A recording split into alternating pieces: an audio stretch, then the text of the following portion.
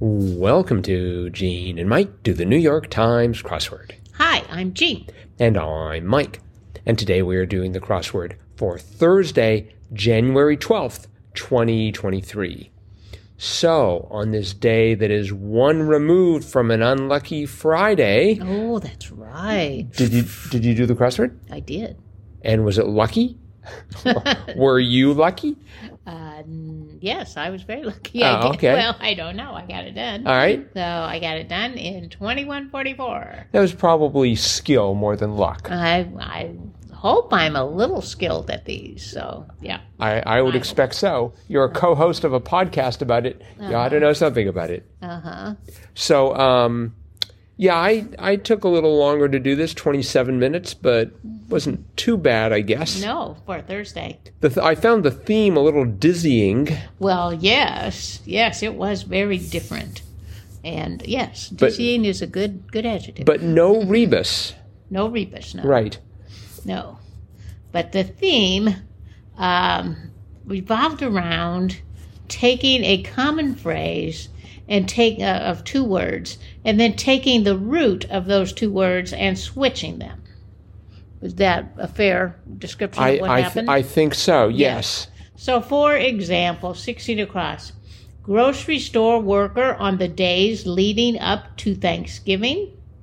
The answer was stuffing stocker, which is what a grocery store worker would do right before Thanksgiving. Right. Stock stuffing. But, of course, the common phrase was stocking stuffer. But we had stuffing stocker. Yes. And then we had 25 across. Pamphlets on how to use marinara. And that was saucing flyers instead of flying saucers. Right. And then we had 45 across, which was bookie. And that was betting getter instead of getting better. And then finally we had 60 across, devices that help dentists monitor anesthesia. And that was numbing trackers instead of tracking numbers. So, very clever. Yes. But very different. I just don't think I've ever seen one quite like that. So yeah, and I don't think I could have used the theme even if I truly grasped it at the time. No, I kind of tried to think, okay, what could that be? But I mean, the clues had nothing to do with the common phrases, like tracking numbers has nothing to do with devices that help dentists monitor anesthesia. So, really knowing a lot of common phrases doesn't help you here. No. So you'd have to be capable of great mental gymnastics. Yeah, really. But to create it and to do it. Because I just got like stuffing stalker, and I thought, well, that's weird. And then I thought saucing flyers, even weirder, and just kept going. But this was by Grant Thackeray, and he's done fine crosswords before. He has done ones, I think, like this that have kind of an unusual play on words, I believe, as I recall. Well, maybe that's his thing. Maybe. But I did enjoy it. He does it well. And I thought the apart from the theme, I thought the clues were pretty good. I liked one down. Great way to start. It gets into hot water. Pasta. Right. Yeah. Yeah, that was good. And one across Royal Catherine. I figured it out to be Parr. That's correct. But I'd sort of forgotten who Catherine Parr was. She was one of Henry VIII's wives. The last one. The last one. I think from Germany. Apparently we had divorced, beheaded, died, divorced, beheaded, survived, and she was the survivor. Yeah.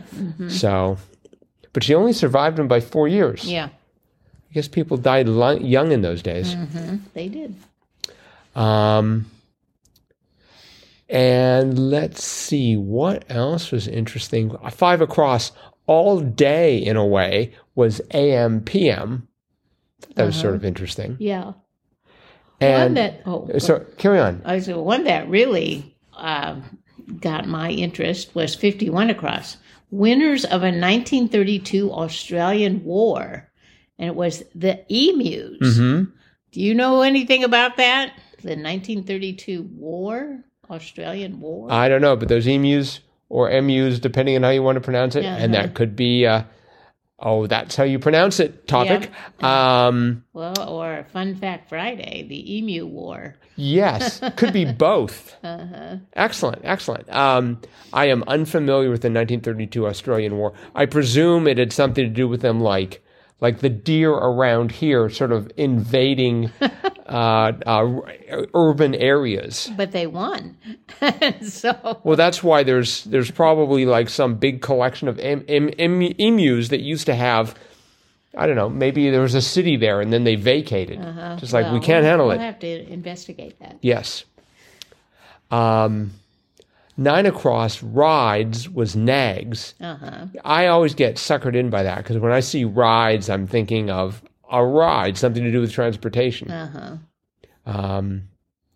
And I don't know why, but 15, and perhaps this explains why it took me 27 minutes to do this, but 15 Across fancy summer home, 5 letters long.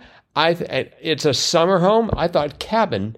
Oh, but a fancy summer home. Well, Cabins are not fancy. compared to a tent. But the answer was villa. Villa, yes. The summer villa. So I noticed that 49 down, prestigious university and 58 across, Tulane made another appearance. We just had Tulane. Did we?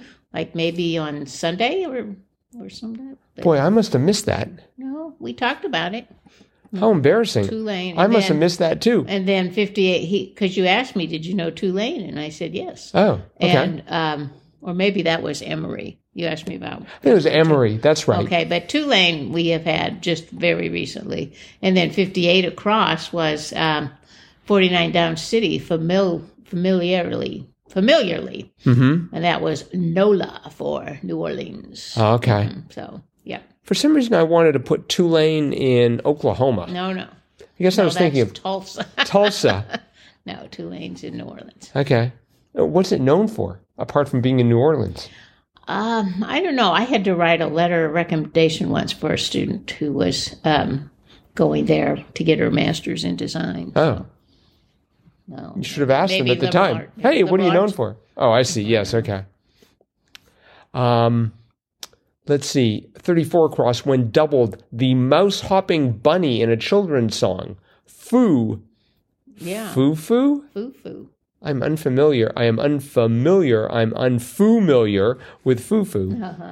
I knew I'd get that right eventually. Yeah. Unfamiliar. I think I've heard of that song, but I couldn't sing it for you. Little Yeah, bunny foo-foo. Something like that. I think I've heard that too, but oh well. Listeners, if any of you are familiar with the mouse bunny foo-foo, please let us know. Yeah. We obviously need help here. Let's see. 39 down, passes but not with flying colors. I had the word gets, and so I went gets by. Oh.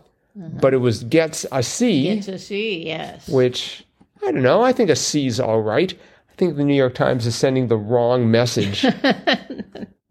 It's average. No. Right. So they say. Well, it's okay, maybe not flying colors, more like walking colors. 36 down, when both hands are up, is noon. Yes. I thought that was funny. I was trying to think of, okay, you're like surrendering, robbery, things like that. But I liked 43 down. Representatives work. Agentry. Yes. That's a word I never heard. Yeah, that Agentry. sounded made up to me. Oh, really? But it's in the New York Times crossword, so it must exist. It must. Just like saucing flyers. Yes. Oh, wait a minute. I like the juxtaposition of 66 across, common catch, which was bass, and then 56 down, common catch, which was tuna. Yes. They just happen to have those two intersect. And let's see, 53 down, company whose mascots are sheep with numbers painted on them. Serta. Yes. I think that's pretty funny. I was unfamiliar with that mascot, but Oh, yes. I've seen that. it certainly makes sense. So, yeah. I thought this was a great crossword. Me too. I liked it. I think it deserves 5 squares on the old JAM CR scale. I would concur. And thank you, Grant, for writing this. Thanks everyone else for listening. Hope you're enjoying these podcasts. And let us know, crosswordpodcast@icloud.com, or find us on Facebook. Just look for Gene and Mike, do the New York Times crossword. And that's it for today. We'll be back again with our cutting edge analysis of tomorrow's crossword tomorrow. Bye-bye.